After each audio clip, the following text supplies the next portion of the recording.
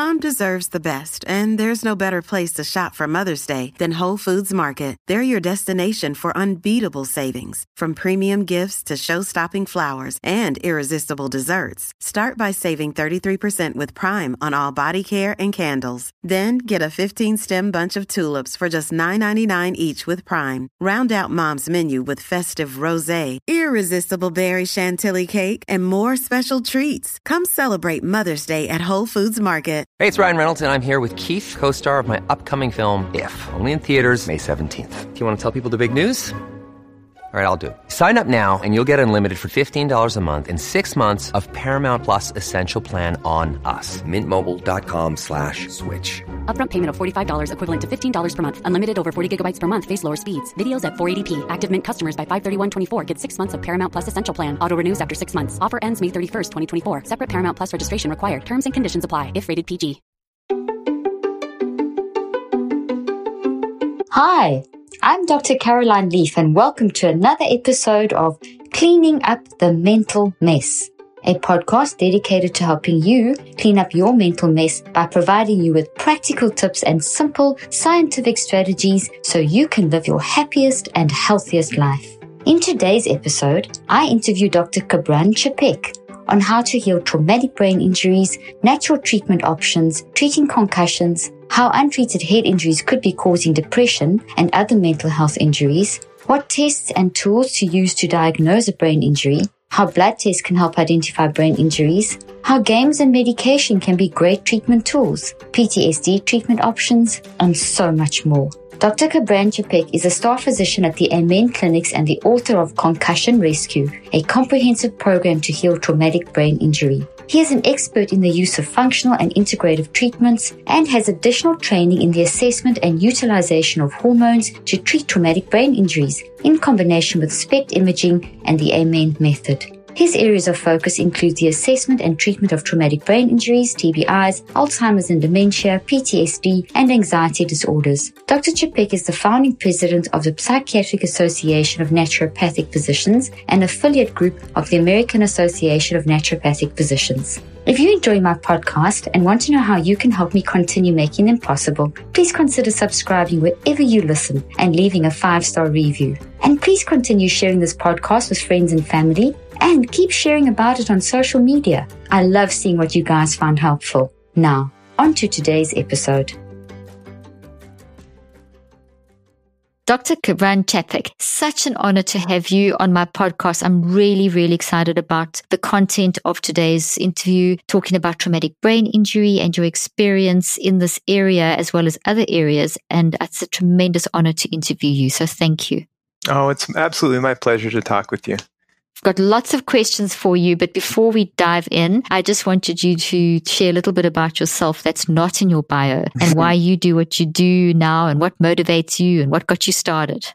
We can go way back to when I was in probably middle school, and my parents were, we'll say, hippies. They were interested in health, and they taught me about health, and I took to it like a fish to water. I just thought it was amazing how we could use things like Vicks VapoRub on your chest when you're sick. And it's like, I had such congestion, I couldn't breathe. I was like sniffling, and then the Vicks came on my chest and it was warm and I could breathe again. I thought, wow, amazing. So they got me books on herbs. I read about nutrition.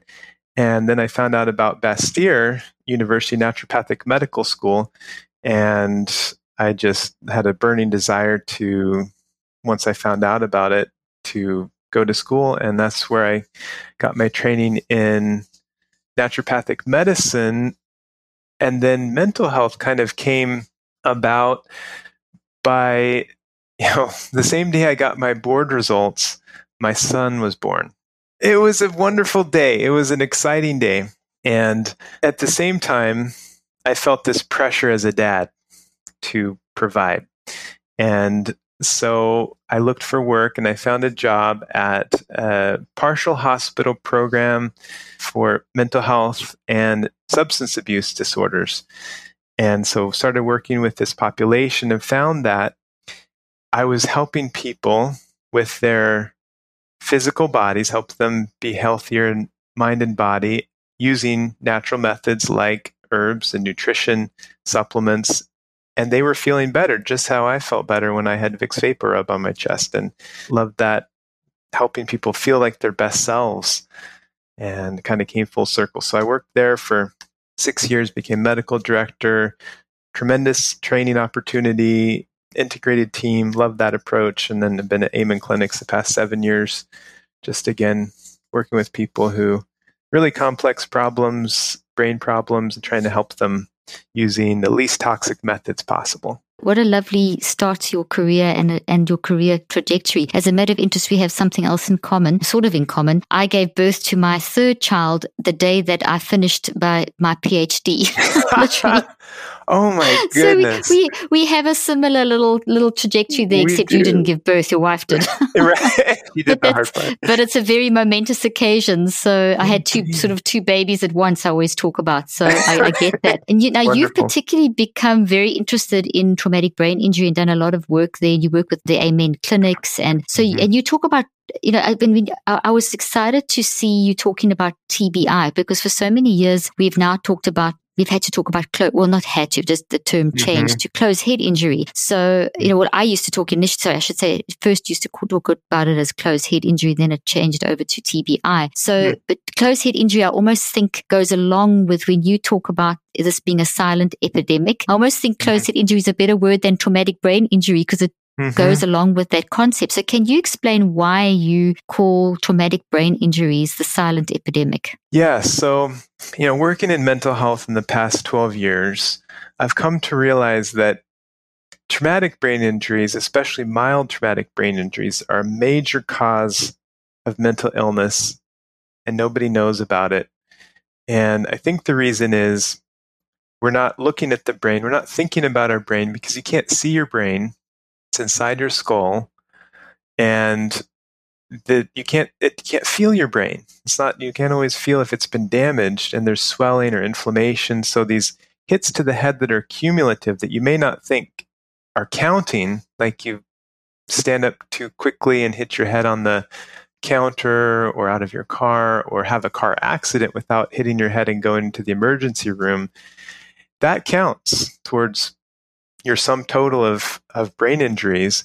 And you don't have to go to the emergency room and have a diagnosed concussion to have had a concussion. I think for all of these reasons, just the awareness and the assessment, and also we're not looking at the brain and thinking about the brain. That's such a good concept, because as I mentioned before we started the podcast, for 25 years when I practiced clinically, a lot of my patients, I specialized with traumatic brain injury. And I did a lot of research, graduate research in traumatic brain injury, working on developing techniques and to help patients. And so it excites me when I see someone who's saying what you're saying, that we've got to look at what's happened in the brain and work from there and look at it as holistically. Because you actually, I'm just going to read a sentence from your book where you say that every brain injury matters, large and small, and that brain injuries are a major source of psychiatric illness, even though the greater medical community, and then you go on to talk about a little bit more, community has largely dismissed this. So you've got to pay attention to you've got to really look after our brain. And I'm sure you probably feel the same as me, that I can't watch people playing football or boxing and things, because or going on bungee jumping, or these roller coasters that are shaking their brain around, because of the fact that your brain's is moving around and it's bashing against the skull, and you've got all these shock waves going through your brain. And I think we've just overlooked this, haven't we, in just allowing that a lot of people are walking around with these silent damage to their brain and not maybe realizing it. Yeah, 4 out of 10 patients that come to the Amen Clinics for some other issue have had some degree of brain injury. We see that on imaging. Wow, that's 40%. Wow. 40%. And so it's very common, and I like how you said that. It's just, just imagining that, people walking around, myself included, with having some hits to the head that caused injury, and I didn't know it till I started working at Amen Clinics. I've fallen out of trees. I played soccer, loved playing soccer, and we just need to start talking about it as we are today. Not that we have to put everyone in a bubble, but that we need to be aware of what's happening, and especially if there's some issue. I wrote this book for people who have had a brain injury and haven't gotten better, and for those people who have some sort of brain issue and don't realize that it actually could be due to a brain injury from the past.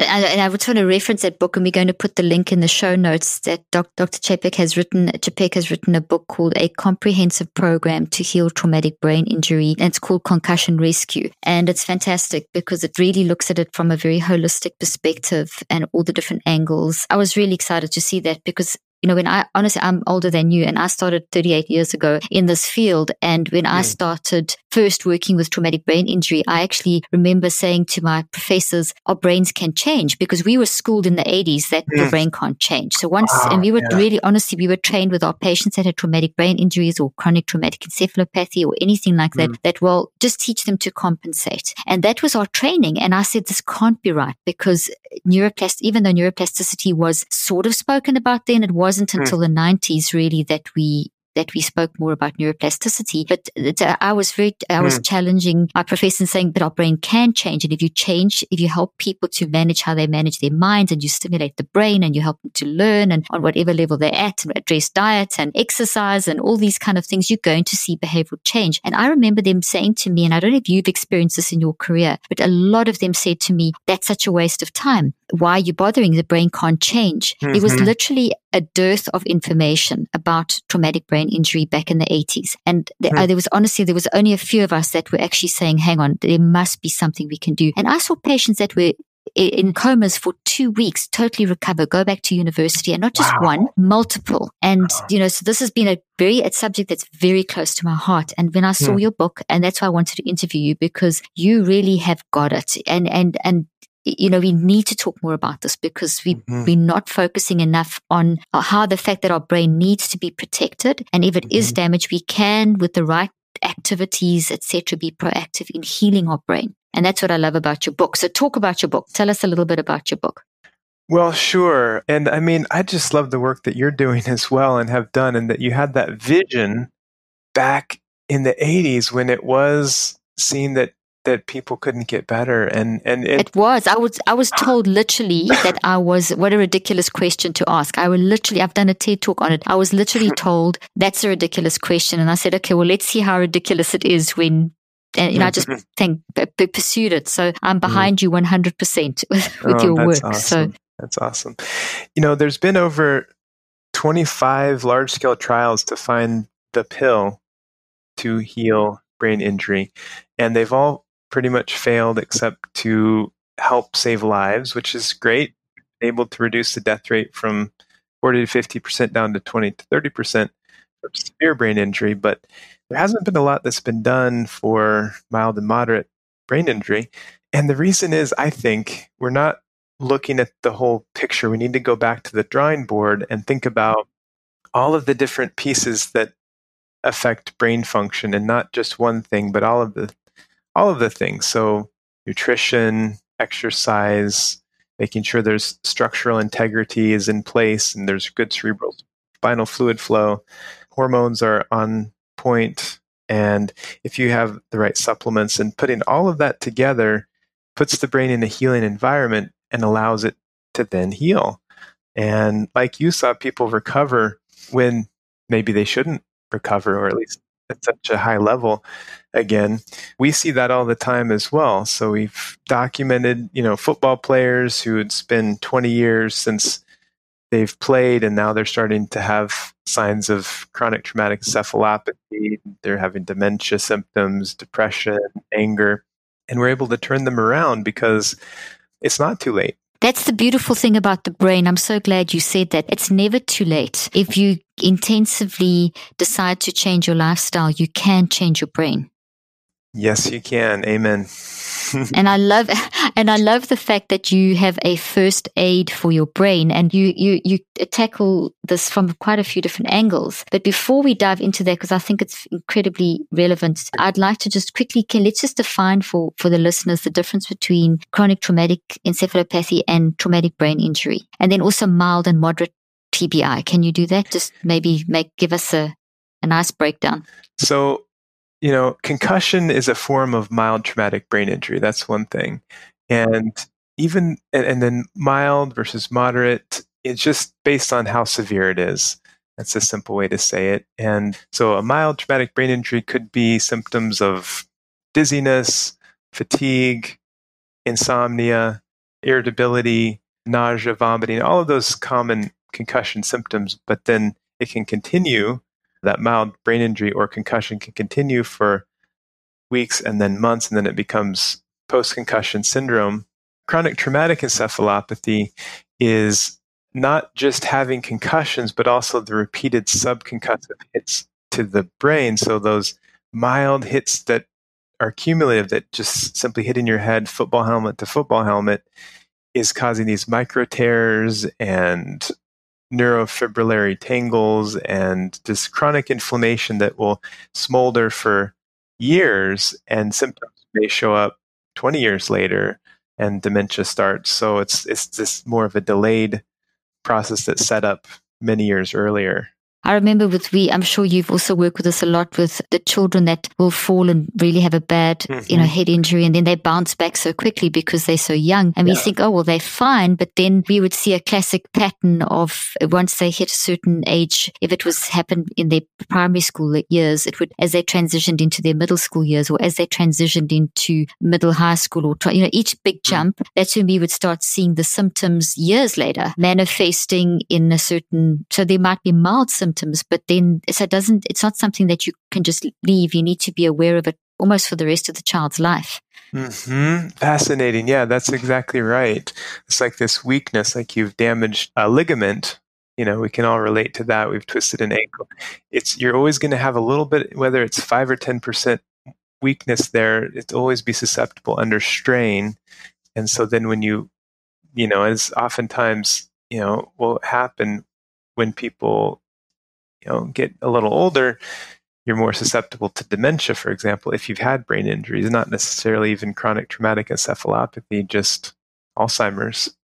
And that's why we have to be proactive with our brain health. Even if you may not remember having maybe a bump in the head or a mild brain injury, we just, as a human race, we need to be much more proactive about how we look after brain health.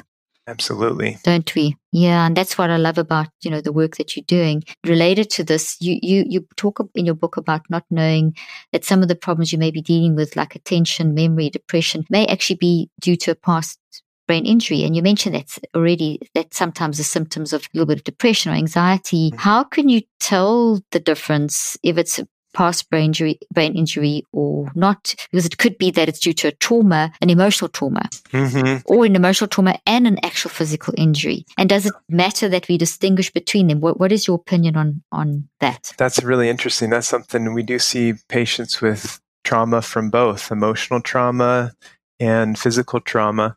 And for me, it's so helpful to have imaging, looking at the brain. So having a SPECT scan, SPECT, which is a scan of blood flow and activity, and you can very quickly understand if it's one or the other or both. Is it physical injury, emotional injury, or both? Sometimes especially for our veterans, or there's been domestic violence, sometimes there's both. If you don't have access to a brain scanner, then it comes down to history. So thinking back, okay, did these symptoms start after I had a car accident? There was a patient we'll call Jane who wanted to go back to nursing school. She'd always been a really good student. And then she started having difficulty in her classes. And when we interviewed her, she had a car accident, a rollover car accident. And it was after that she started having difficulty focusing. But they had checked her out in the ER and said she was fine. So she assumed that wasn't associated with this brain injury, but clearly she had damage to the frontal lobe when we scanned her. So just acknowledging that and thinking back, okay, when did I really start having symptoms? And it's helpful to think through the list of what could have happened, because it may not be something you had thought of. Maybe it's just hitting your head really hard on a wall. Did you fall and hit your head on the ground? Did you go ice skating? Did you dive into a shallow pool, hit your head on the diving board, fall out of a tree? And we ask patients on average 5 to 10 times because we forget and we minimize it. We have amnesia around the head injury anyway, so it's helpful just to ask specific questions, and it really comes down to the history. That's so important. And once a person starts digging around, then they can start finding the whole sort of lead up to what may be contributing to how it may be part of it. It could be a combination of factors, but that history, at least it gets you thinking and it gets you digging about what's actually going on. Let me tell you about my secret weapon for learning new things and getting ahead. It's called Blinkist. Blinkist takes the best key takeaways, the need to know information from thousands of non-fiction books and condenses them down into just 15 minutes that you can read or listen to. I love Blinkist because in less than 15 minutes, I feel like I can fast-track my path to a more intelligent and informed and healthy me. I use Blinkist as part of my daily brain-building morning routine, which helps really boost my mental health throughout the day. Right now, for a limited time, Blinkist has a special offer just for our audience. Go to Blinkist.com/Dr. Leaf. Try it free for 7 days and save 25% off your new subscription. The link will be in the show notes. So as someone experiences, I'd love to just, before we're going to get into a little bit more about the treatment, but I'd like to just delve a little bit more about at the point of injury. So let's say someone has a car accident or they have that fall or whatever. The brain's on a brain stem, like a stem that moves around. Can you explain what happens in the brain with an injury and just post, and what is the best treatment just post what is, first of all, what happens in the brain in that kind of situation, and then what can we do about it? Okay. So when you have hit your head, there's the primary injury, which is the damage to the actual neurons, the ripping and tearing of blood vessels and neurons and separating the meninges and having leakage. And then there's secondary injury, which is this cascade of inflammatory events that happens where the microglia, which are these immune cells in the brain, will help and try and gobble up damaged tissue and swell and fill in space where the meninges have been torn. The meninges, of course, is this sheath that's around the brain. And there's oxidative damage, so it's like rust. Imagine a car in the rain that has been rusting from the inside out. There's oxidative damage. There's excessive calcium release and glutamate, these excitatory neurotransmitters, and excitatory calcium kind of burns out the mitochondria. So there's all of these different mechanisms going on that are set up, and they will continue to smolder like a fire that hasn't been put out for months and sometimes years. And this is where we want to intervene. The research is pointing to this, and there's hundreds and hundreds of studies, if not thousands now, that show that we can intervene here and quench that inflammation. We don't want to intervene too much. So there was a CRASH trial done, CRASH, in 2005, where they used corticosteroids to quench inflammation in the emergency room. And this was the standard of care up until 2005 to use corticosteroids to quench that inflammation. But more people died who were given corticosteroids than not.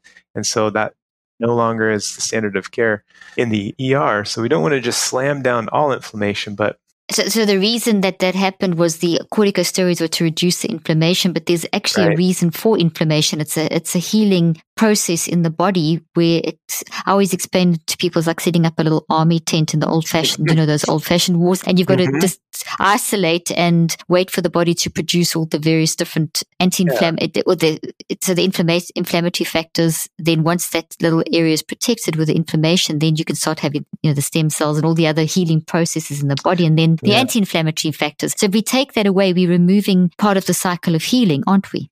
Exactly.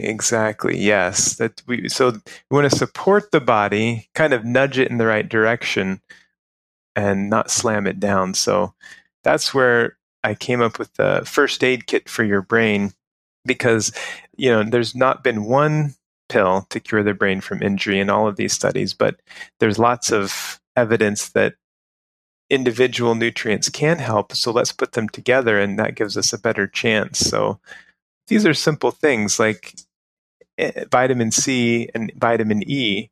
In larger scale trials, they will inject vitamin C and vitamin E, and more people will live who are given that in severe brain injury versus not. Progesterone and vitamin D, same story.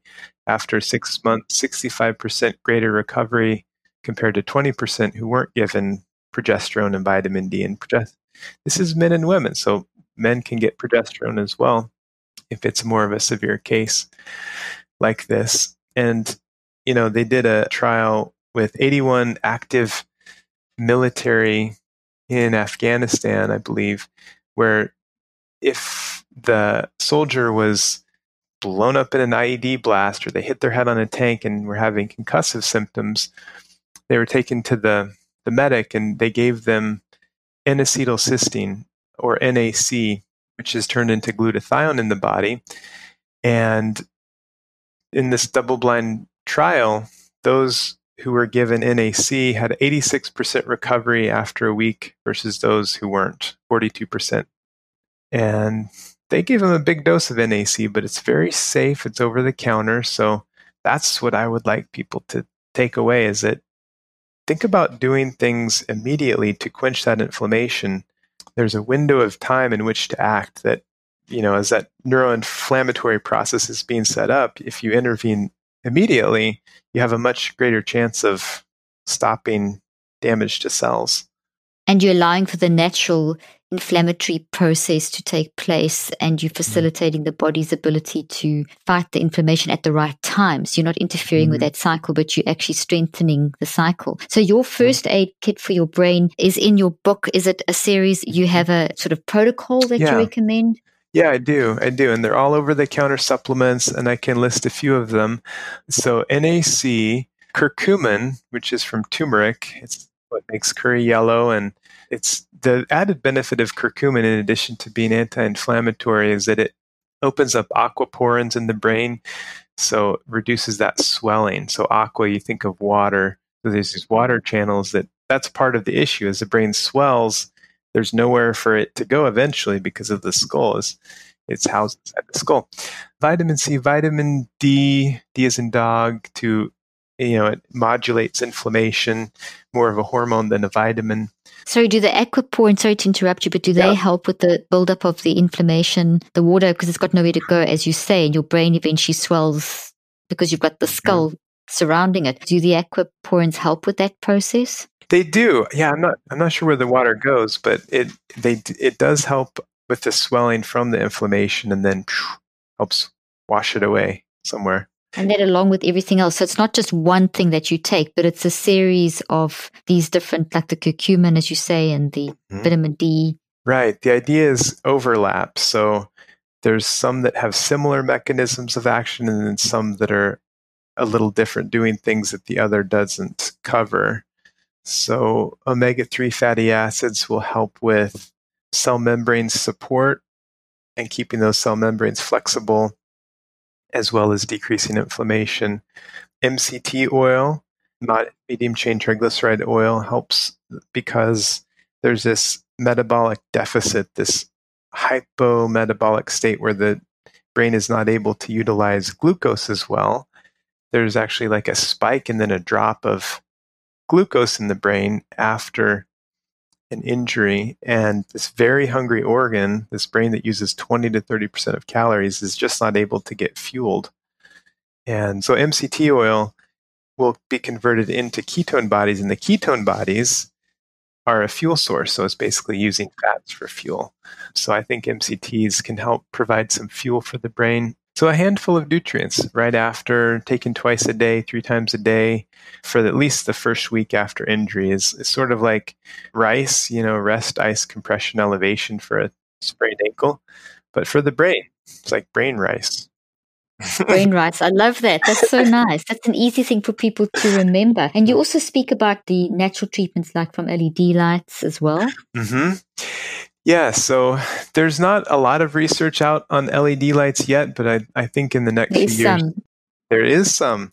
And, it just turns on healing mechanisms, mitochondria, for example, that have been damaged, and increasing sort of that healing response through yet a different mechanism, through light versus a substance, taking a substance. And then you talk about correcting structural integrity. Can you speak about that? This is an important one because it's not something that can be supplemented or taken, you have to actually correct structural integrity. So, in naturopathic medical school, we were taught to heal the whole person and look at all of the different underlying pieces that could affect brain injury. Well, the body, but I'm thinking brain injury, of course. And this was something I missed for a while because I'm thinking it's the brain, but the cerebral spinal fluid can get impinged and sort of kinked by the upper cervical vertebrae if they're out of place and pushing in on the spinal cord as it's going up through the skull.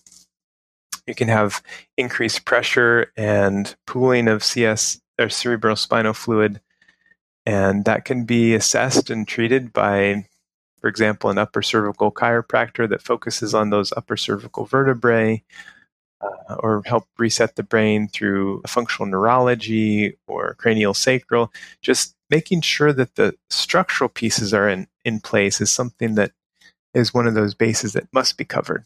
And you also that's really important. And what about, you talk about upright MRIs? How would you use?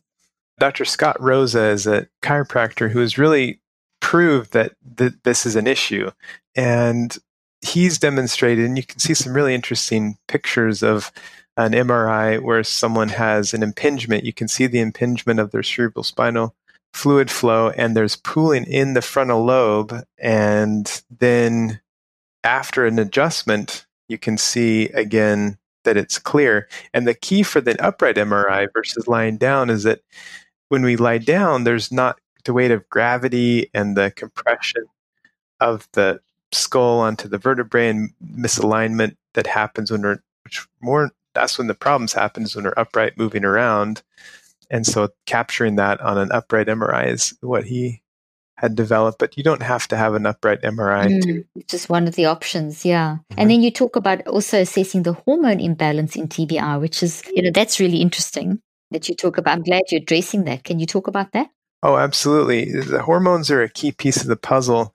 They're like growth factors. And so as we're decreasing inflammation and helping modulate that, we need growth factors to help with healing. And 25 to 50% of people with the history of brain injury have damage to the pituitary gland, which is your master hormone gland. And if it is damaged, there will be deficiencies in testosterone, estrogen, progesterone, thyroid, adrenal glands, or could be. You have to assess, and then you can assess with the blood test. I have all the list in the book, and you can ask your doctor to order them for you. The key is looking at the ranges and optimizing the range you want to be in the right range, not just within range, because you want more optimal health. At least I want that for myself and for my patients. And, especially soldiers who have had blast injury, they're, very susceptible to pituitary damage because the shockwave penetrates into the brain more deeply and can get to that pituitary, which is right in the center. Yeah, this is another key that can't be replaced by supplements, really. Hormones are a real key piece to the puzzle there. And so treatment would be with hormones, basically. Mm-hmm. Yeah, mostly with hormones. There's supplements that can help as well. And just healing the brain in general, doing all of the nutrients and exercise will help the pituitary to recover. But oftentimes you need to prime the pump and get things back online. And then you can always taper off or something, but initially, and that's so important, because if your hormones aren't on track, your brain can't function properly and your body can't function properly. And then all those anxiety and depressive symptoms, all those kind of mind issues can start manifesting and overriding. Because I found that with my patients as well, that would be the emotional component was so important to deal with, be able to help them. Otherwise, it can override even the desire to heal, to get in control. Right. Yeah. Hormones, man, they really can affect mood. I had a patient who was a gunner in the Army, and I think he was Special Forces, but he lost consciousness after an IED blast for a minute. And strapping young kid, like 26 years old and healthy as a horse. But after this injury, he had difficulty concentrating, had difficulty doing even his job in the Army. And he had a lot of problems with fatigue and irritability in particular. And when we tested his hormones, he had extremely low testosterone for his age. It was around like 100. And when we repleted him, he almost immediately came back to his normal self. Like he wasn't depressed, his energy was up, his wasn't irritable, he felt fine. It was a hormonal deficiency. Wow, that's incredible. You do a lot of work with military veterans and PTSD. Can you talk about your work a little bit more in this area? And I mean, what is the government and Veteran Affairs not doing right in terms of helping military members when it comes to mental health? I think just acknowledging that it's a signature wound of war, both PTSD and brain injuries, and there's just a minimization of trauma that is, you're not surprised to hear that, I'm sure. If we think about who's vulnerable to that, it has to do with childhood upbringing. It has to do with how you see the world, how sensitive you are to things. So why does one person have PTSD and another not with the same exposure or the same incident? I think it has to do with all of these factors. And why does one person have a post-concussive syndrome with the same blast that their partner had a blast injury with? Like, it has to do with brain reserve, the sort of the health and structure of your mental health and your physical health. I agree with that. You have to look at every single person within their own context. The clinical trials that I do, looking at the mind-brain connection, and what we just finished a set now. And in our analysis, one of the things I'm trying to show people in the world of mental health, and this will probably be very interesting to you, is and you're already saying these things, but we have to look at every single person as a case study. There's no one cookie size. There's no one quick fix tablet that's going to make it go away. And I know the military would love that. Okay, here's someone come back out of war, give them a tablet, it's not going to work like that. It's a whole person with their whole story and everything that's attached to that moment and their past. And, and every single person is suffering from PTSD in one form or another. It just depends where they are on the scale. But we've got to get away. What frustrates me, and I'm sure it frustrates you, is we've got to get away from this. It's an illness. Here's the diagnosis. Here's the treatment. Why aren't you better? It's not. This is a lifestyle. It's a story, and it's going to go on for a long time. And we've got to recognize each individual story and what they're going through. And if I look at your protocol, you're dealing with everything. I mean, we've covered quite a few things, but you also talk about sleep and exercise and diet and hyperbaric oxygen it's a whole approach. Can you talk a little bit more about this holistic approach to a person as an individual? Yeah, no, that's exactly it. And I think that, we're very similar in our mindset. And for me, I learned this through, naturopathic medicine, but it sounds like you've come to this intuitively, that this really is the best way to help people, is to individualize it to them. The book and this philosophy is a guide, but everyone will have a different sort of linchpin, and it's not just one thing, but it's multiple pieces. And for example, like if you have sleep problems, 30 to 70% of people with history of brain injury have sleep problems and insomnia. I think it's closer to 70%, honestly. If you have chronic insomnia, you're sleeping 5 hours a night, how can we get you better? I mean, that has to be a piece of the puzzle. We can't just have the perfect supplement regimen and the hormones and and if you have tons of stress, then you're not going to get better. I had a patient who owned a golf course, and she was really a hard worker. She loved it. She loved to just commute 2 hours, work 4 days a week, and commute back, and then work at home. And she had a brain injury as a pedestrian in a parking lot in Costco. Actually, someone accidentally ran into her, and she, they hit the gas instead of the brake as they were backing up, knocked her down.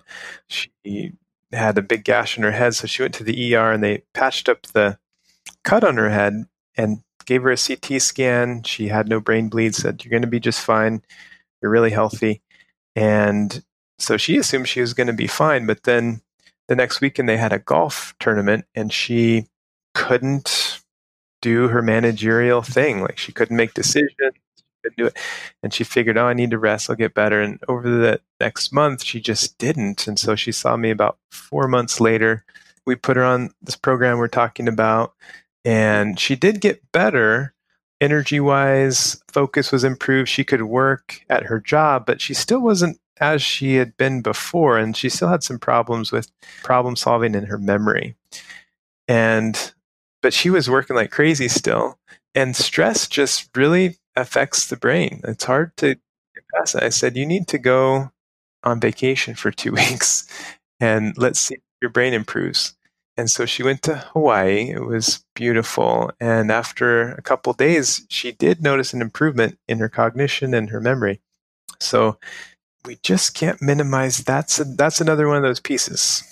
That's another, and this is when you talk about that, you're speaking something that's very close to my heart, because with my patients, that's what I would focus on, the mind management aspect as the major piece, and then support with, obviously you've got to do the exercise and the diet and the supplement. And I obviously work with medical doctors and nutritionists and people like yourself to make sure that we got the correct nutrition. But I always found that the biggest piece was to help a person manage mind management, manage the toxic stress, have a day-to-day plan for managing. And then a huge part of what I wanted to ask you about this, because you talk about brain training, games, meditation, neurofeedback, focusing. I'm just reading from the list in your book, the description of your book. And this is from my research that I've done all these years, and just even recently working with my most recent clinical trial. Brain building is an area of mental health and traumatic brain injury, concussion, CTE, all of this that is, I think, very overlooked. We need to be building our brain on a daily basis. And so I would put my patients on a regimen of, like, for example, if they were at school and they'd lost some time, what would be their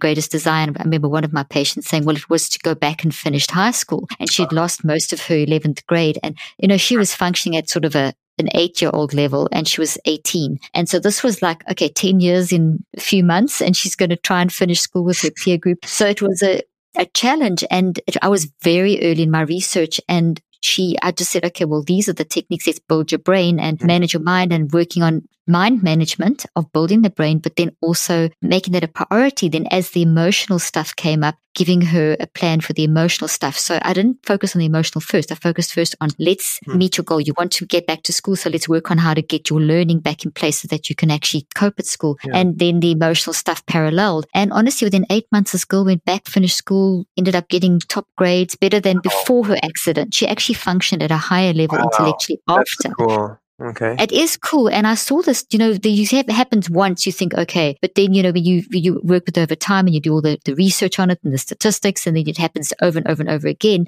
you realize how important mind is in the process of improving brain health. So you've got to address all the physical, and you've got to address the brain training. So I'm so pleased that you put that in as part of your protocol. That's a great story. Love it. Yeah, no, I love your story too. We're seeing it from the same angle. It's a holistic picture, and it's also very hopeful. Because everything that you're saying in your book is, you're seeing changes in your patients. You're seeing people responding to all these interventions. Before we continue with today's episode, I want to tell you about a life-changing product that everyone needs, BlueBlox glasses.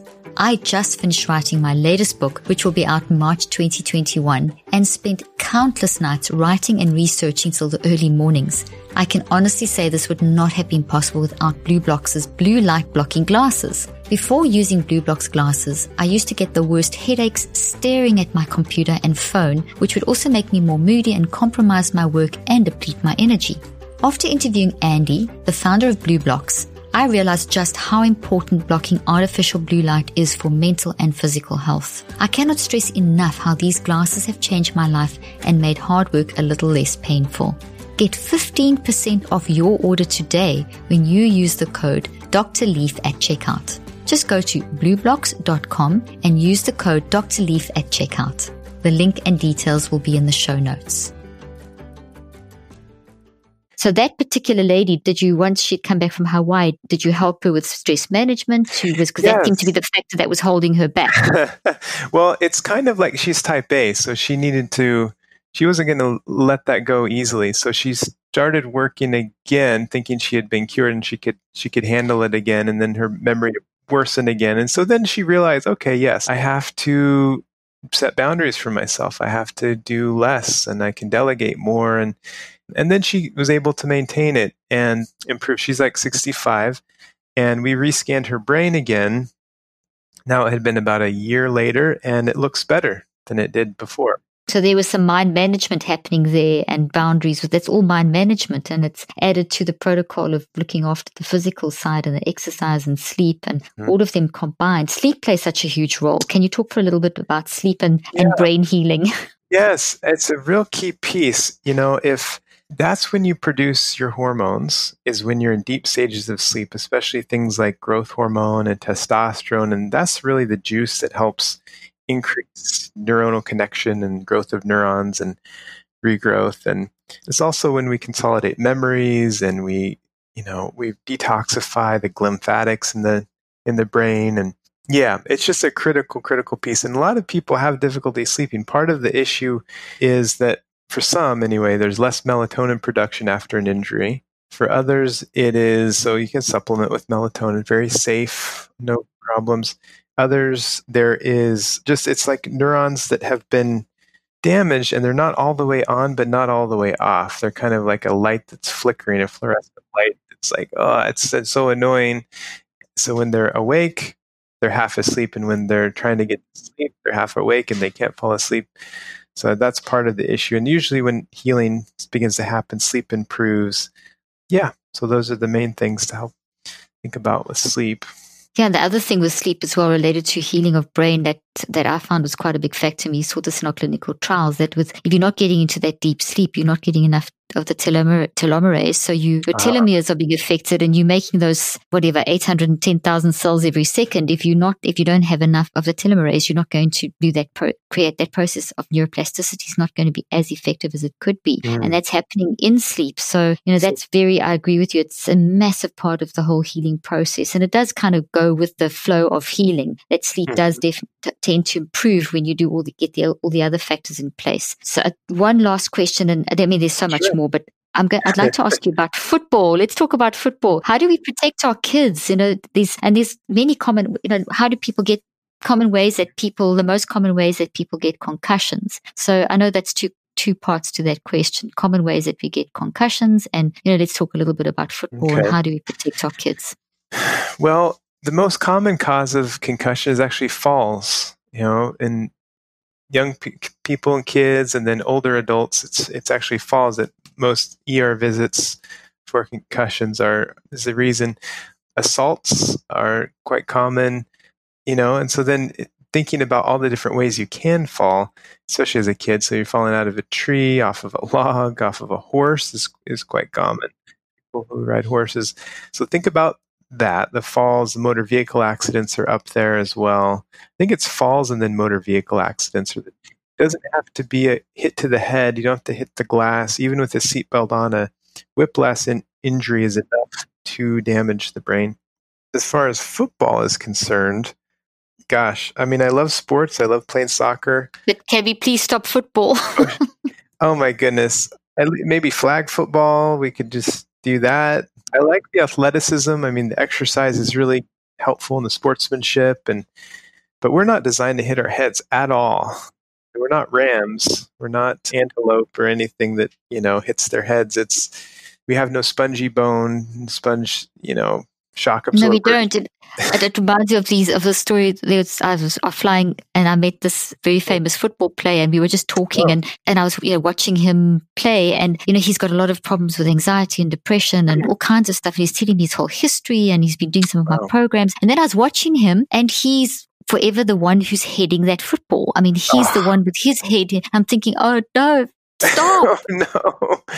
He doesn't realize that physical injury is contributing to his symptoms. And it's repeated. I mean, it's happening all the time, and it's in every game. I mean, he's just so good at it, but for how long? And he's a young guy. He's got young children. And I look at that and I think that's just a CTE happening every time. That's right. It does make me cringe watching those kinds of sports. I will say, though, that the conversation is starting to change. The younger athletes who are very promising are giving up the rest of their careers because they've already had like 8 concussions and they don't want to risk the rest of their life. And so younger players are starting to see that. Parents are taking their kids out of Pop Warner football more than ever. I was just on Nick Hardwick's show. He's recently retired NFL player, and I'm trying to get information out about football and the damage, and just to start thinking about it. And so people like you and me who clearly are brain centric, but hearing it from the athlete who loves the game and says, hey, we got to be careful, then people will start to listen. And that's what we need now, because for years, it is not something that the sporting community have wanted to hear. I mean, it's right from the beginning when CTE was first identified by Dr. I can never say his name. Bennett Amalu. Yes, and and there's that great film where I think Will Smith plays him and talks about how, and from those days where it's been denied, yet it's a reality, and there's a definite shift. Honestly, I've done quite a few programs and spoken to different neurosurgeons and things that work with CTE and TBI, and if I just look over the last 5 years, even 3 years, there's a change in awareness. Oh, I'm so glad. To where people definitely now are talking about it more and becoming, how long it's going to take for people to realize we have to play sport differently, I don't know, but we've got to protect our children. So, gosh, this has been such a great discussion. I have loved it, and it's so lovely to talk to someone who gets it and who has worked in the same area, of such an important area. So thank you for your work and your book and your information. It's fantastic. Oh, it's my pleasure to be here. I really appreciate all of your questions and all of your work that you're doing and spreading the word about brain health, and all. I really have cherished talking with you as well. Oh, it's been great, and I hope we can do this again, and I hope we connect again. I'm actually going to be interviewing Dr. Amens one of these days, so that's great. We'll start building up a connection between what we're all doing, because we need to stand together to get people changing how they look after their brains and their minds. So where can people find out more about you and the Amen Clinic and get your book? I'm at Amen Clinics Northwest. It's in the Seattle area. The book is on Amazon, and there's an Audible version. And actually, there's 8 Amen Clinics around the country. There's 3 on the West Coast, 4 on the East Coast, and then there's Chicago. And I'm on Instagram and Facebook as well. Fantastic. Well, we're going to put all those links in the show notes so that people can get hold of your book and find out more about you. And thank you again for your time and your expertise and your research. Keep up the good work. Thank you so much. Looking forward to talking again. Same here. I hope you found today's podcast interesting and helpful. If you want more tips and help with managing anxiety, depression, and mental health, be sure to visit my website at drleaf.com and to sign up for my weekly newsletter, where I also include a schedule of my speaking events and so much more. And follow me on social media. I'm on Twitter, Facebook, and Instagram. Just look for Dr. Caroline Leaf. Also, I love seeing all your posts on social media about this podcast.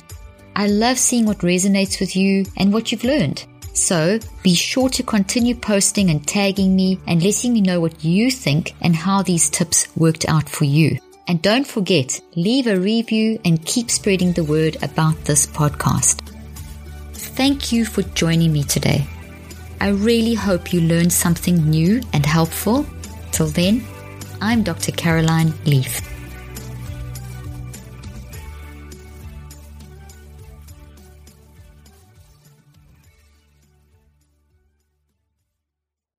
This podcast represents the opinions of myself and my guests. The content here should not be taken as medical advice. The content here is for educational and informational purposes only. Please consult your healthcare professional for any individual medical questions you may have. While we make every effort to ensure that the information we are sharing is accurate, we welcome any comments, suggestions, or corrections of errors.